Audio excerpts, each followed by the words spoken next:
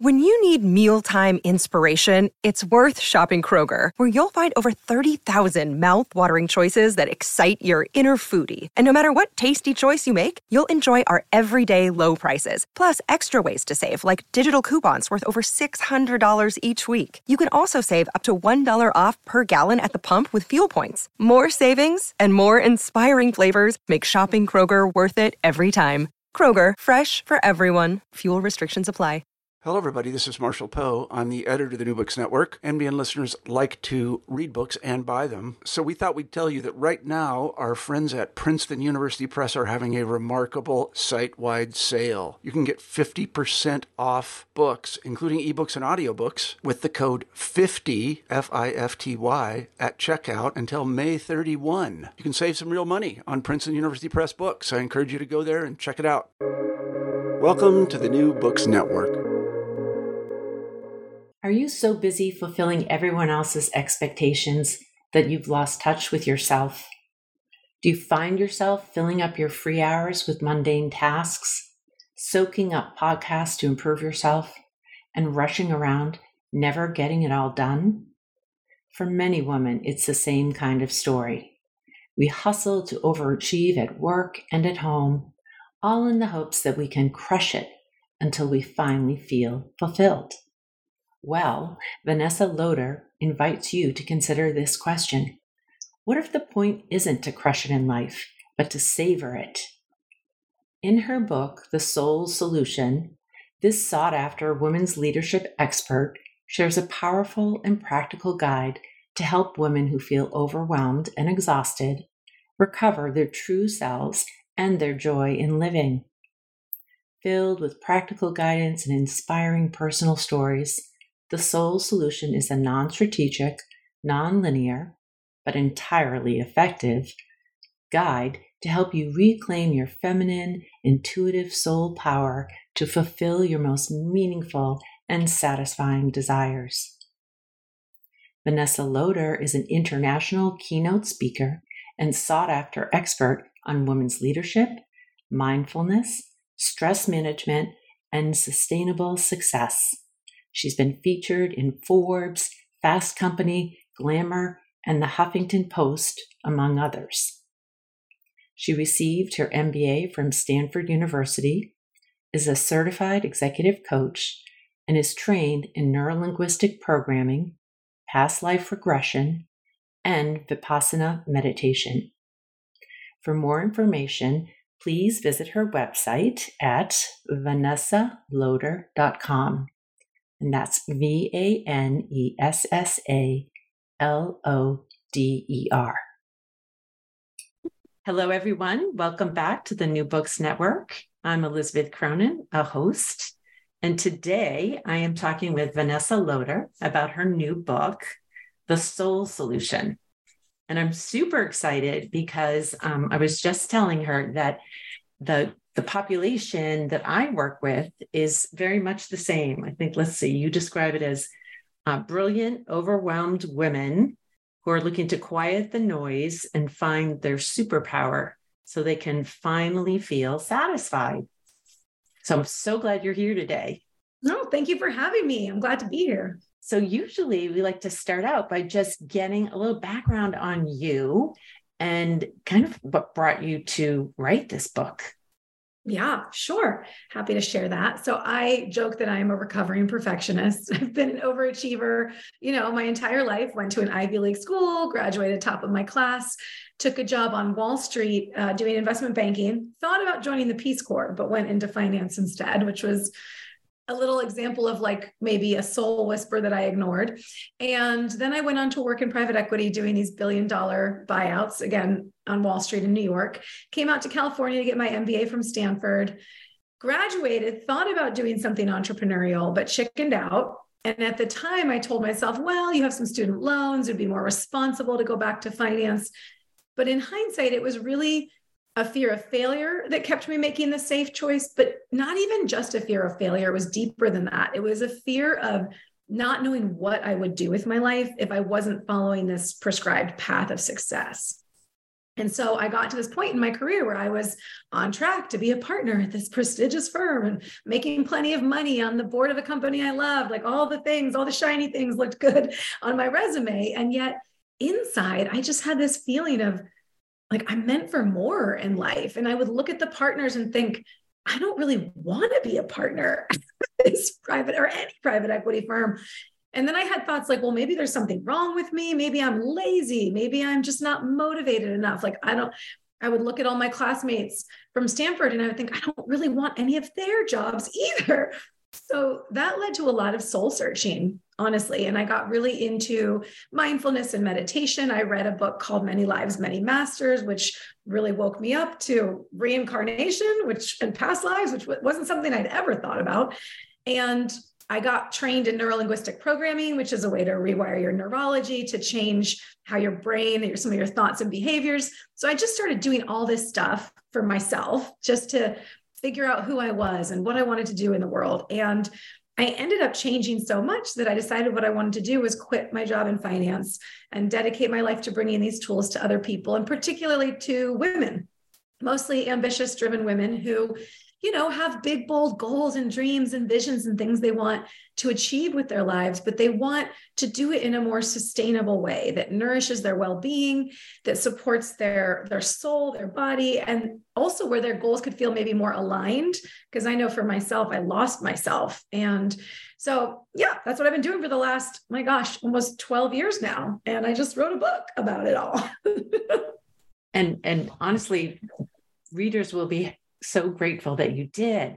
So what was this like though, because you went from, this sort of traditional MBA program, then of course, into finance and all of that.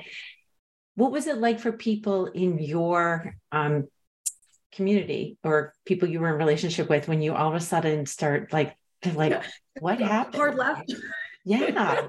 Yeah. It's so interesting because I think so many of us can get so stuck in our head, worried about what people will think. And the voice in my head was so much worse than anything anyone has ever said to me since I made these choices. And actually, the really interesting thing was nobody ever overtly criticized me. And I didn't even get a lot of subversive little digs. What I got was really surprising people coming out of the woodwork and sending me this long email of, I had a heart attack at age 30 something, and I'm really unhappy. And I don't know why I'm living this life. And I'm so impressed that you were courageous enough to quit. And letters and emails and notes from classmates who had their own versions of something similar to what I went through and wanted to share that with me. So I've gotten much more of that. The hardest part probably was between me and my husband, definitely, because not only did he think he was marrying a certain kind of person, and then I really changed, but I did not do a good job of navigating that change with him. I was very much like, I'm doing this and you can come or not, but it's happening. And it did not build intimacy and connection, shockingly, for me to take that strategy. And I've learned since then better ways to approach those conversations with the people closest to you, where you can say, this is really important to me and I really want to do this. And I love you. And I want to stay close to you. And let's talk about how we can move through this together. So that was probably where there was the most tension. Mm-hmm. That makes sense though, because it is scary to do it. And one of the shifts that I think women make is this shift away from needing permission from other people to doing something I call self-authorization, just giving yourself permission. And I think it can get a little bumpy. And sometimes you feel like, okay, well, I finally know what I want to do. I'm just going to do it. And I'm not, right? Yeah. It's like when you're trying a new behavior and you swing the pendulum, what? Other way. Yes. Yeah. I think that is very common when we're starting to assert our needs and we're just like, well, this is my need and I'm going to do it no matter what. There's not. So yes, that.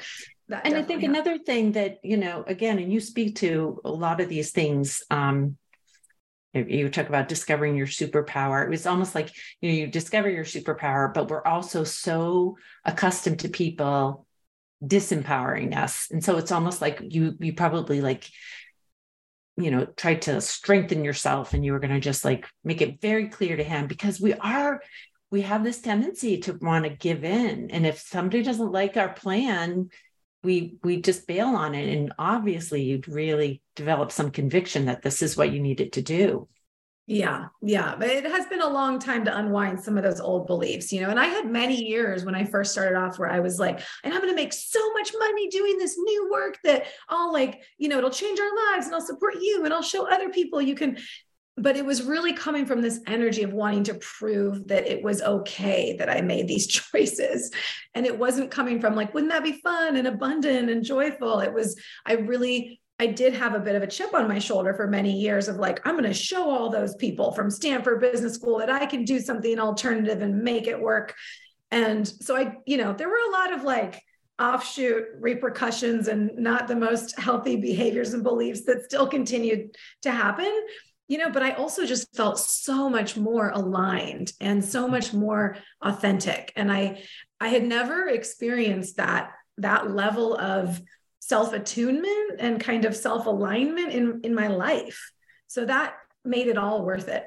Funny, I hear you say that. And I think of Tara Brach, who's one of my teachers. She writes in her book, I think it's Radical Acceptance, about being in college and having like a roommate or someone that she went away with for the weekend. That person was talking about, I'm really going to like work on like self-love and all this stuff. And it's exactly what you said, like alignment, self-love. What is that? There's a way that I think you can get so disconnected. You don't even know what that is. Yeah. Yes. Yeah.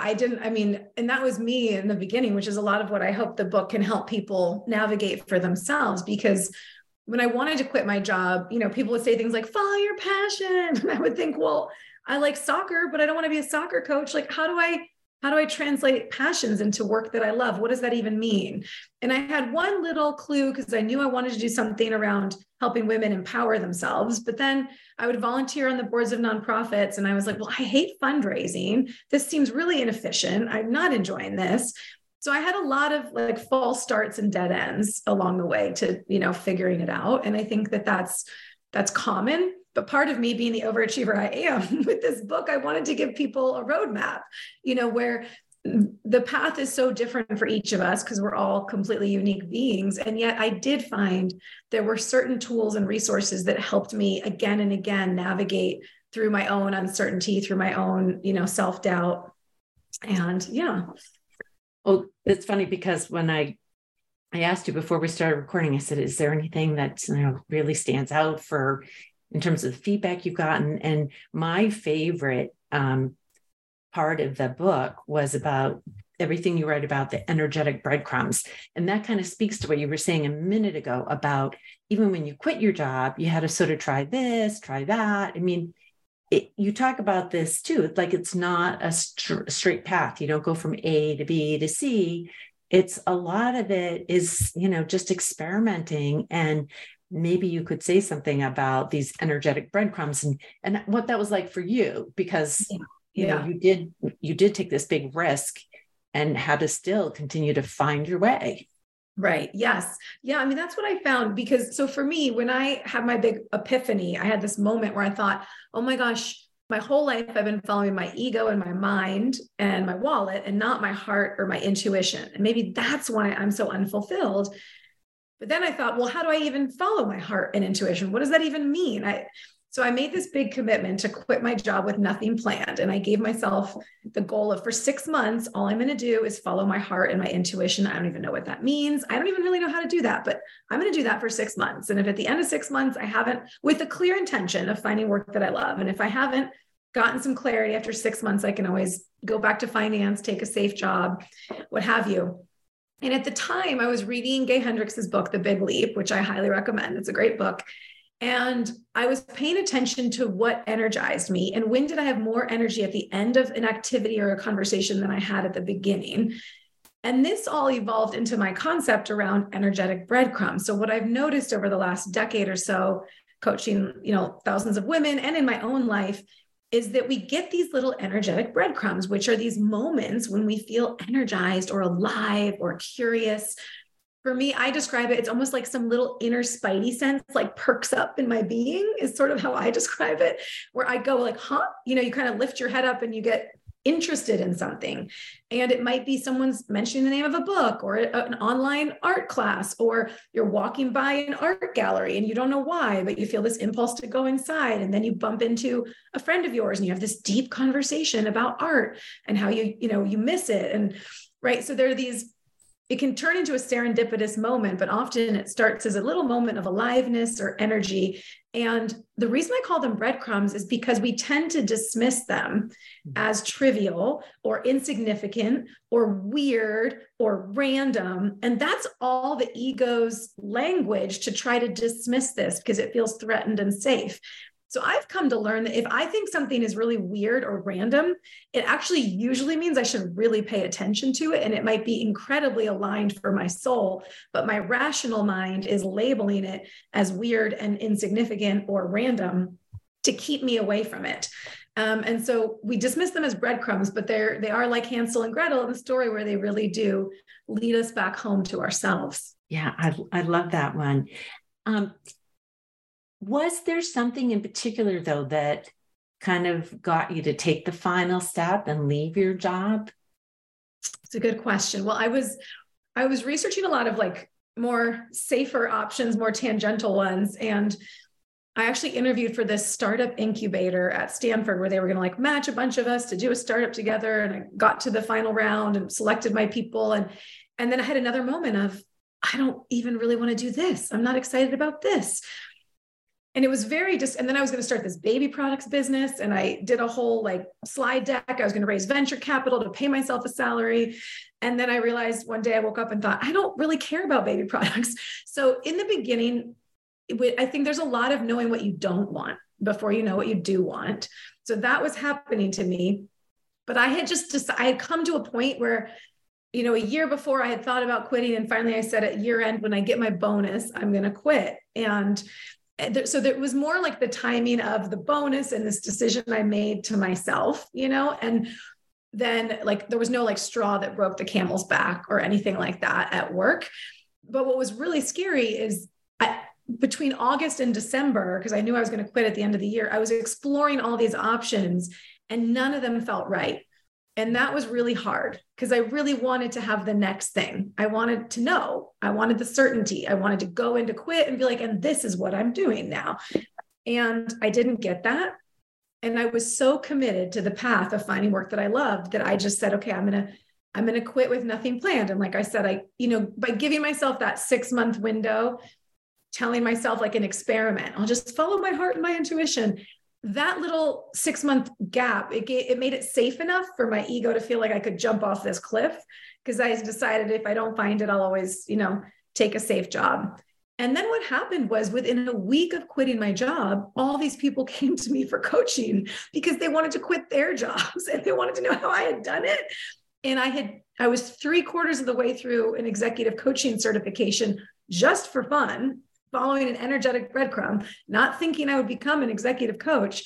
And I would go to these coffee meetings and lunch dates and just share my story and some of the tools that had helped me.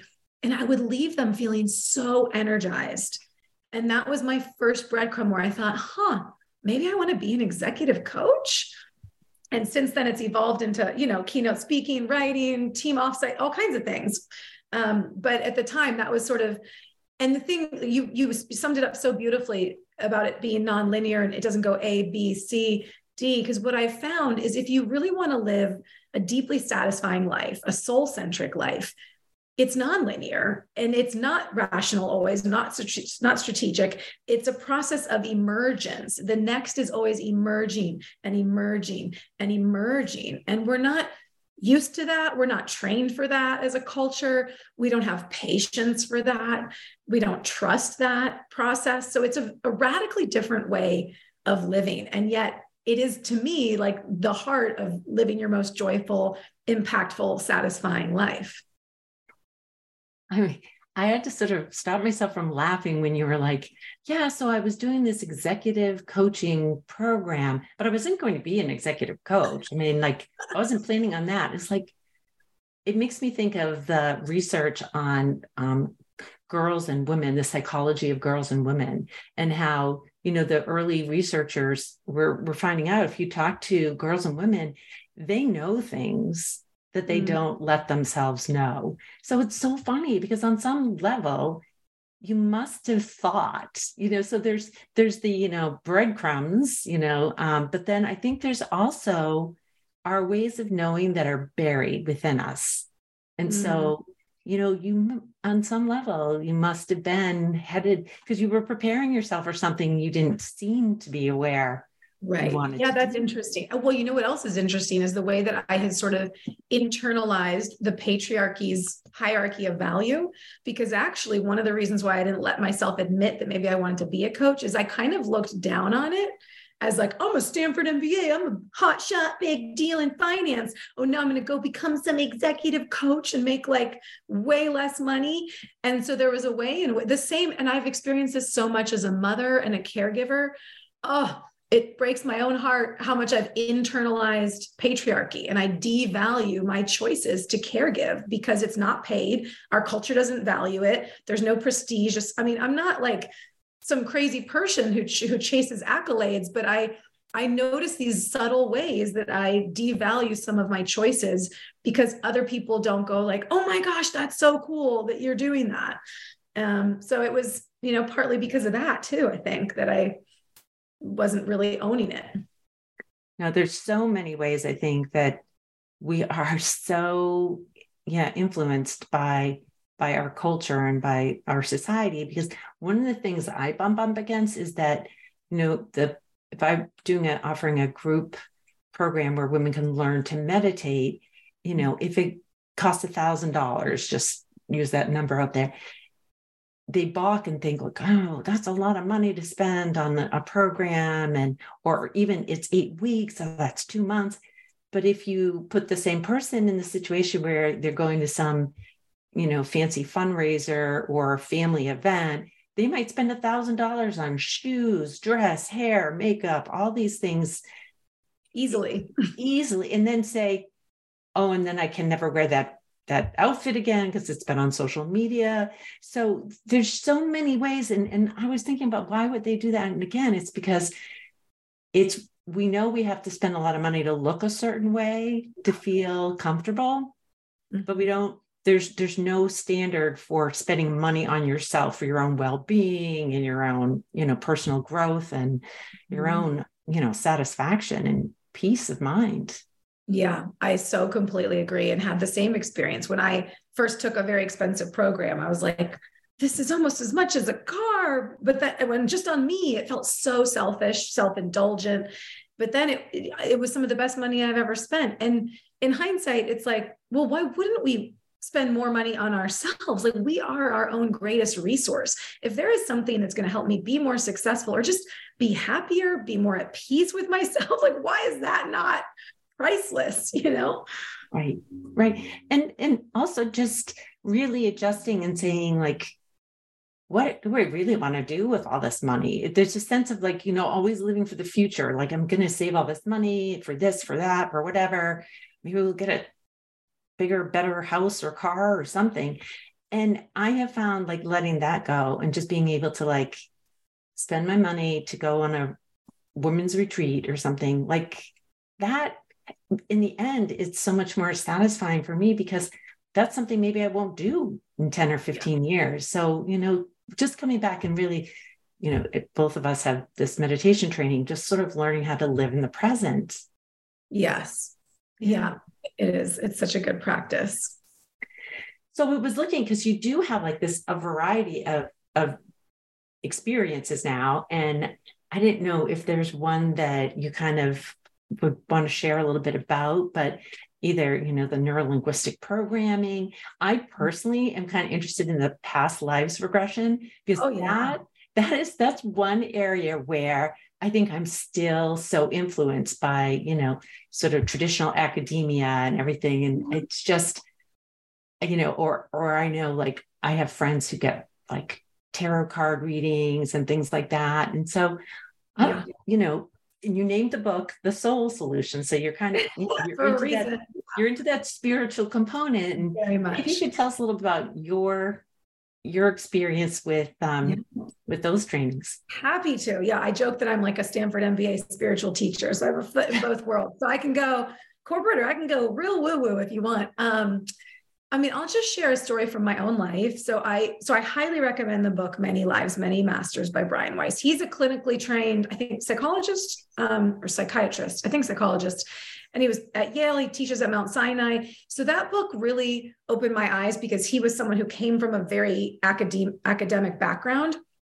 And then he had this patient who came in and she had these phobias, like she was scared of the dark and scared of drowning. And he was working with her for over a year. And eventually he said, well, let me hypnotize you and take you to childhood in case there's a trauma that you suppress, that's repressed, that's causing your phobias. So he hypnotized her, went back to childhood, no traumatic memory.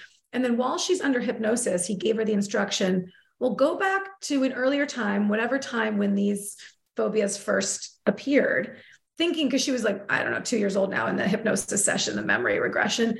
So he thought maybe something happened pre-verbal or whatever. She goes back not to infancy, but to a past life, I think in Egypt, where she was buried alive and drowned in the dark. And he's going, what is happening? And he's a therapist, just not understanding, surprised, not believing in past lives or reincarnation, brings her out of the hypnosis. Her symptoms are completely gone. Her phobias are gone. They never come back. And he says, okay, well, as a clinician, I don't believe in past lives or reincarnation, but as a clinician, I can't ignore the fact that my patient's symptoms just went away in a single session. So let me learn more about this. And so that's what the book is about. It's so good. But I'll just share my own story. I have lots of examples because I read his book right around in August when I knew I was going to quit my job at the end of the year, and something in it just lit something up in me where I was like, oh, this is so fascinating. I didn't even know I cared about reincarnation. I've never spent much time thinking about it. And I was at this time where I was like looking for signs from the universe because I was going to quit my job. So I finished his book. I turned it over, Googled his name. The first thing that came up was that he was coming to San Francisco a month later, which is where I live. So I went and saw him, had a very profound experience. And then the next summer, I trained with him and got certified in past life hypnosis regression. So then me and a group of therapists would meet once a month on Union Street in San Francisco and take turns hypnotizing each other and taking each other to past lives. So I've been to a lot of my own past lives, like more than most people.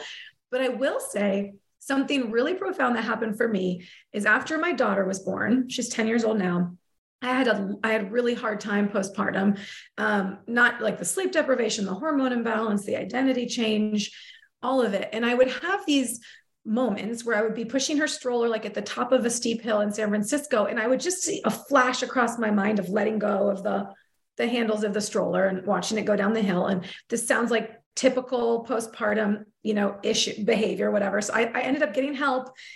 But separately from that, at one point, many months later, no, it was actually around that time, but a month or two later, I went to a past life under hypnosis where I saw, it was very much like Downton Abbey. So I saw this like gorgeous castle and I was in a maid's uniform. So I was part of the staff and I could tell like I was not, of the people, whatever. I was a worker bee.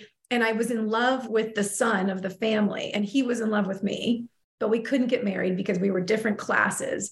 And then I just saw under hypnosis, this image of his wedding.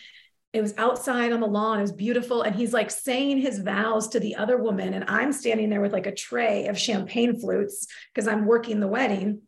And he's saying the vows to her, but he's looking at me. And I'm like, oh my gosh. And then in this vision, it keeps going as the person's instructing me, like, what do you see now? And now what's happening? I saw that him and his new wife had a baby. And because I loved him, I inserted myself to be like the wet nurse or the caregiver for the child.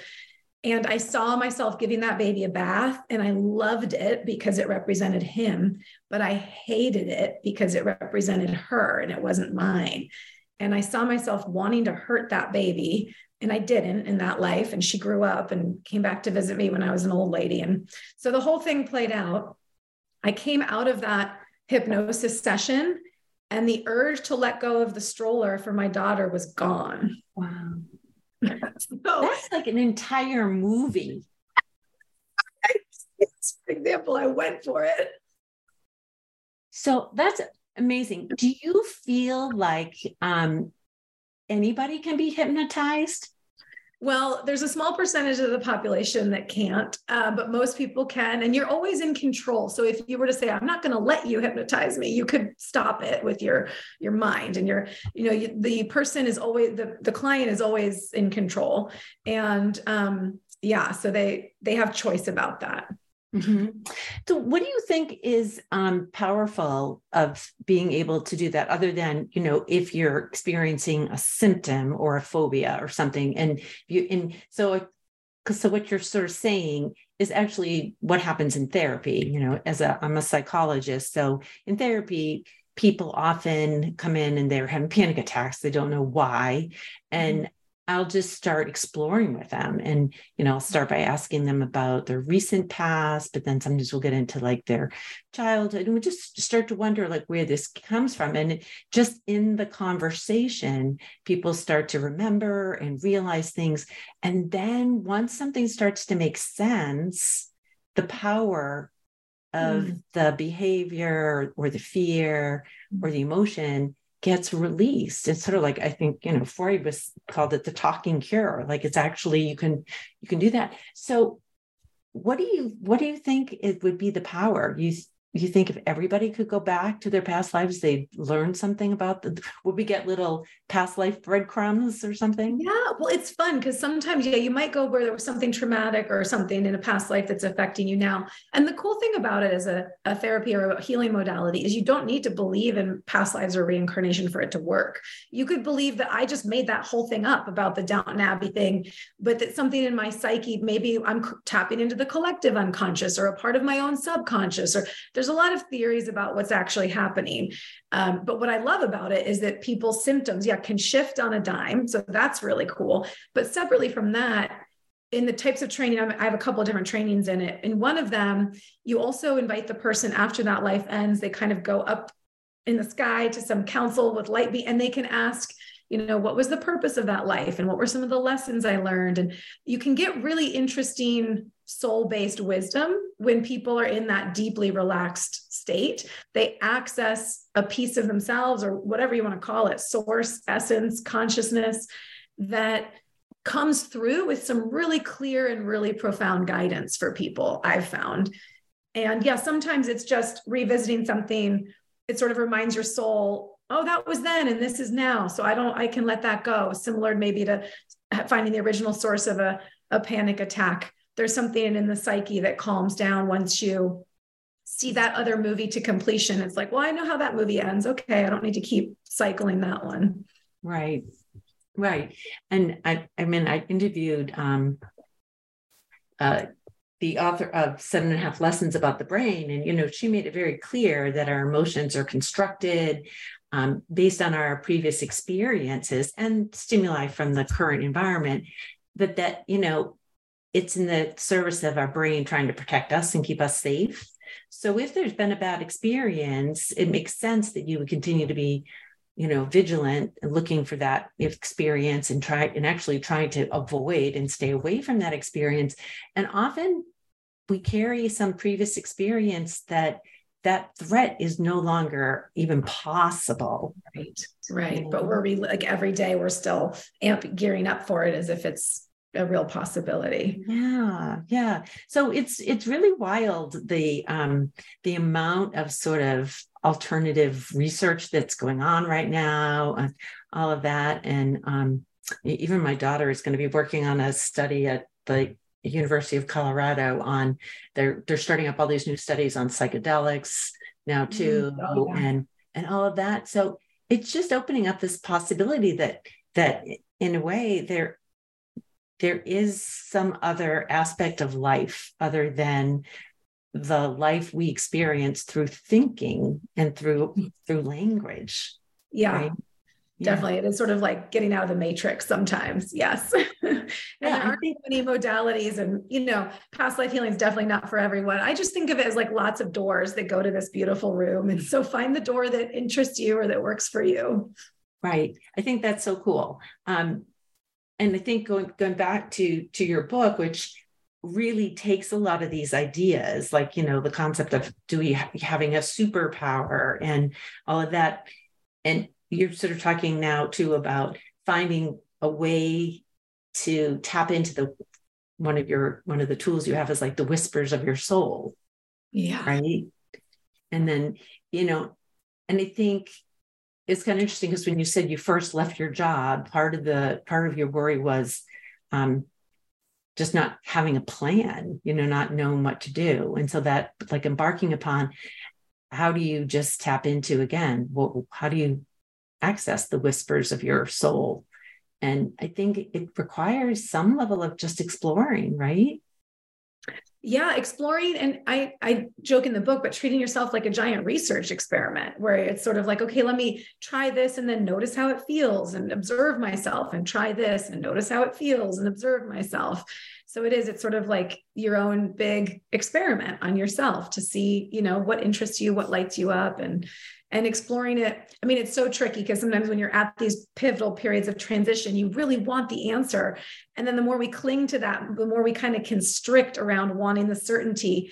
And there's an element of surrender and allowing and trusting that's required in this type of process that's really scary and hard. I talk about it in the book as being in the hallway. There's that expression, when one door closes, another one opens. But then this one breast cancer survivor, she put it so well. She said, when one door closes, another one opens, but the hallways are a bitch. Excuse the language for people if they get offended. Right. But it's scary to be in these periods, these moments of transition where we don't, we've left the solid identity of who we thought we were, but we're not yet fully landed in the new of who we are now. And those liminal periods are very challenging. Yeah. That's so interesting, because actually I think that's a component of any woman that does have a child too, goes through that life transition. Like, I'm not who I used to be, but I don't really feel like I'm not an experienced parent. And it's just that, that's another part that can really add to it's just can be a really tough transition. Even when you're really happy and everything's going well, it can still just be, sort of just, you have to find yourself again. And sort of, the identity loss. I mean, it's major becoming a parent, the identity transition. And I love Alexandra Sacks's work about matrescence, where she turned it into a term like adolescence. Or matrescence. I always feel like I say that one wrong, but she has a whole book on it. And the concept is it's similar to adolescence, where you're having all these hormone changes, identity changes. It's a massive period of upheaval and transition. And our culture hasn't really had a term for it until she came along. So she has a TED Talk now and a book. And that helped me, understand the difficulty I went through in such a more useful way, rather than like self-loathing and shame, thinking there's something wrong with me. Right. And I think, in order to sort of find a way to, because one of the things you talk about is quieting your inner critic. And I think in order to quiet the inner critic, we have to actually listen and, start to get comfortable with the inner critic, which is kind of like akin to being in that hallway. When one door shuts and another door hasn't opened yet, can we learn to be comfortable being uncomfortable? Yes, that's so true. And that's a muscle. And I think some of us think, oh, if I'm uncomfortable, it must mean it's bad or it's wrong. But actually, sometimes it means it's right, in the sense of, as you sit in that place, that's how you get all the jewels and the gem and what's true and what's next. When I've coached women and watched them learn to identify their inner critic dialogue for the first time. And then they're like, this is a roommate who won't be quiet. What do I do? It's nonstop, and it's a lot to be able to be with that. I know. I when I'm teaching, in particular, women to meditate, I like to tell them about the study they did at the University of Virginia, where, they brought in participants for a research study, but they were actually leaving them alone, waiting for the research to begin. And that was what they were observing, is how uncomfortable they were sitting alone with nothing. They taken their cell phones, and there was no material, there's nothing to do. And they even took it to the point where people were saying they were so uncomfortable being alone with their thoughts and nothing to distract them.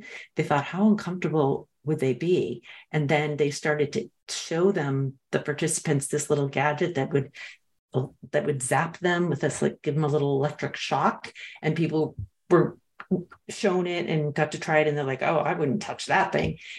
And then they put that then in the area where the people were waiting, and the very people that said they wouldn't touch that thing start to like play with it and shock themselves as a form of distraction, because we're just that uncomfortable. And so I try to weave that lesson in very early on, because it's so much of life. So, if people can learn to, read a book like yours and just start to like, practice a few of these things and just incorporate them, with compassion into their life, it can just make a huge difference. Yeah, I agree. And for me, sometimes it's little tweaks, or it's just noticing my own red flags. Like sometimes on the weekend, I've noticed I'll invent an errand to not like sit still with myself, or to feel busy, or to feel productive. And then I'll think, wait, do I really need to go return this stuff at Target on a Sunday? No, I'm just doing that to distract myself, but also to feel like I'm checking something off in a random list. What if I choose to be really present with my kids for 20 minutes instead, or go meditate, or whatever the thing is, so just kind of catching yourself in all the ways that you run away from yourself. Lately, I've been just, when I want to go, sometimes for me, it's like go eat sugar, or distract myself in some way. I'll think, okay, and I'm a 7 on the Enneagram. I don't know if you know the Enneagram. This is typical for me. It's like, what's the pain that I'm avoiding right now? What's the discomfort? What's the feeling I don't want to feel right now? Can I just sit down and take some breaths with it? And often lately, I will just start crying, and I won't even know why sometimes, but it's just, there's been feelings that I've been running away from, and they just need some space, and they need to be welcomed. And then it's actually never as big a deal as how terrifying it feels before you feel them,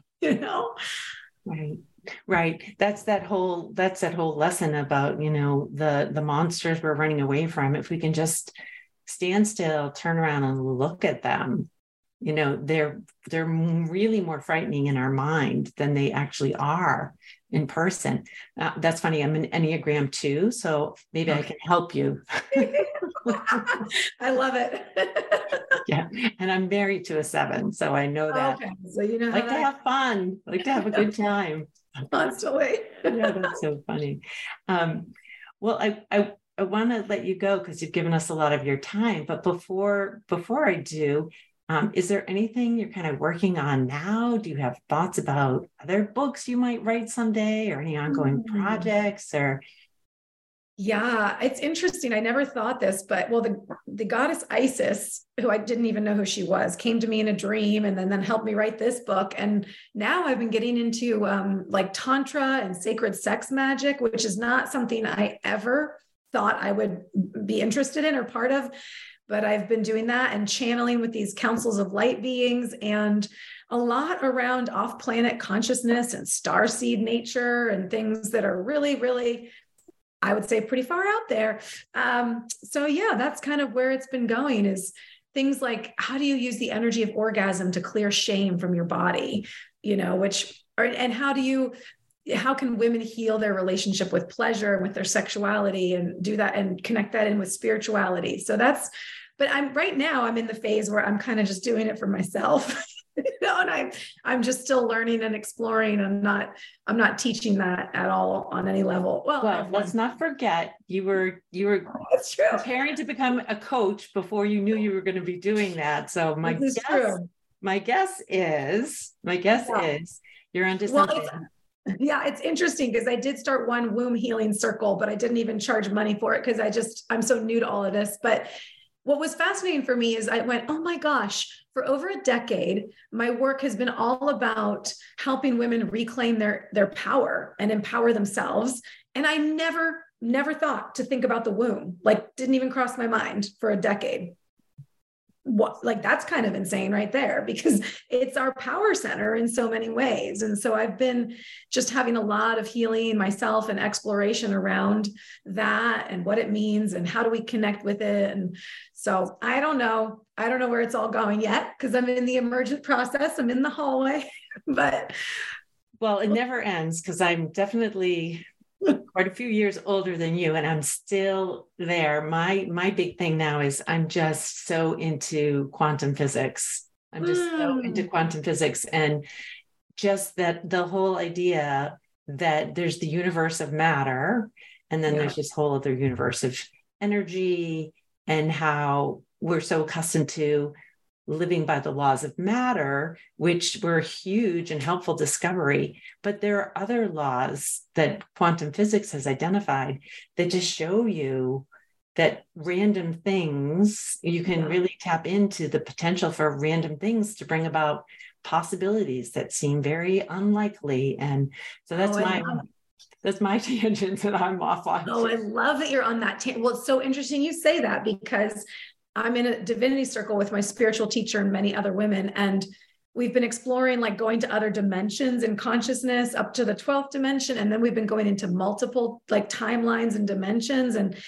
it's been wild. And I've been channeling with these councils of light beings now for a couple of years, and which sounds, I still can't even. It sounds you definitely live in California, because I don't think those councils are in the Boston. I'm in Boston. I don't think I can find them. But they gave me this one meditation where I recorded it. You can find it on Insight Timer. It's on my website too, on the book resource page. But anyway, you go down a staircase into a library full of books, and you pull a book off the shelf, and it's your life to date. And you review each page of your life to date, like quickly get to today. And then you see how all the pages are blank to the right. And then you put that book down, and you actually go and choose another book that's going to be your life from this point forward. And you just notice how the cover's different and how it feels and looks different. And then you can infuse those pages with all kinds of things of what you want. But anyway, what this Council of Light Beings told me is that visualization is actually going to, from a quantum physics standpoint, that it would help people jump to a new timeline. Oh, I love that. It sounds so ludicrous, but I mean, why not? If there are, because quantum physics has now shown there are multiple timelines that exist simultaneously. So then why couldn't we up level or jump to a new one, through something like that? So that's kind of where my craziness and your interests overlap a little bit. Well, and the thing is, I think the more you actually learn and you experience personally, that there's something very empowering about opening your mind up to things that are very easy to judge. Yes. Especially if I got a master's at Harvard, and then I got a doctorate degree. So it's very easy but that is so limiting, because, then if I only believe in something that's been 100% proven by scientists and academia, well, what about all the other people that are doing things that just haven't spent the time and energy, or haven't had the resources to prove it all? I don't know. I think it's just fascinating. And I like to think that the more educated I get, the more open-minded I get, and the more willing I am to consider things that frankly, 5 years ago, I would say were just crazy, Oh, yeah. If you told me 5 years ago, I'd be talking about light. I'd be like, what are you talking about?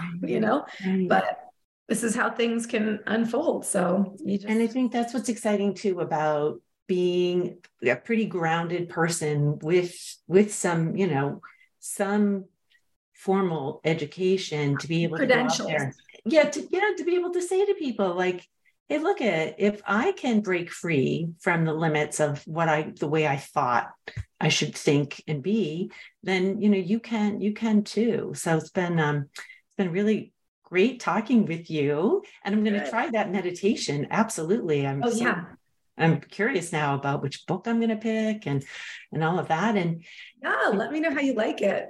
And maybe we can stay in touch. And when you come up with the next thing, because I'm sure there's something else coming, maybe we could do this again. I would love that. I would really love that. Oh, thank you so much for your time. Well, thank you, Elizabeth. So great to meet you. And thank you for having me.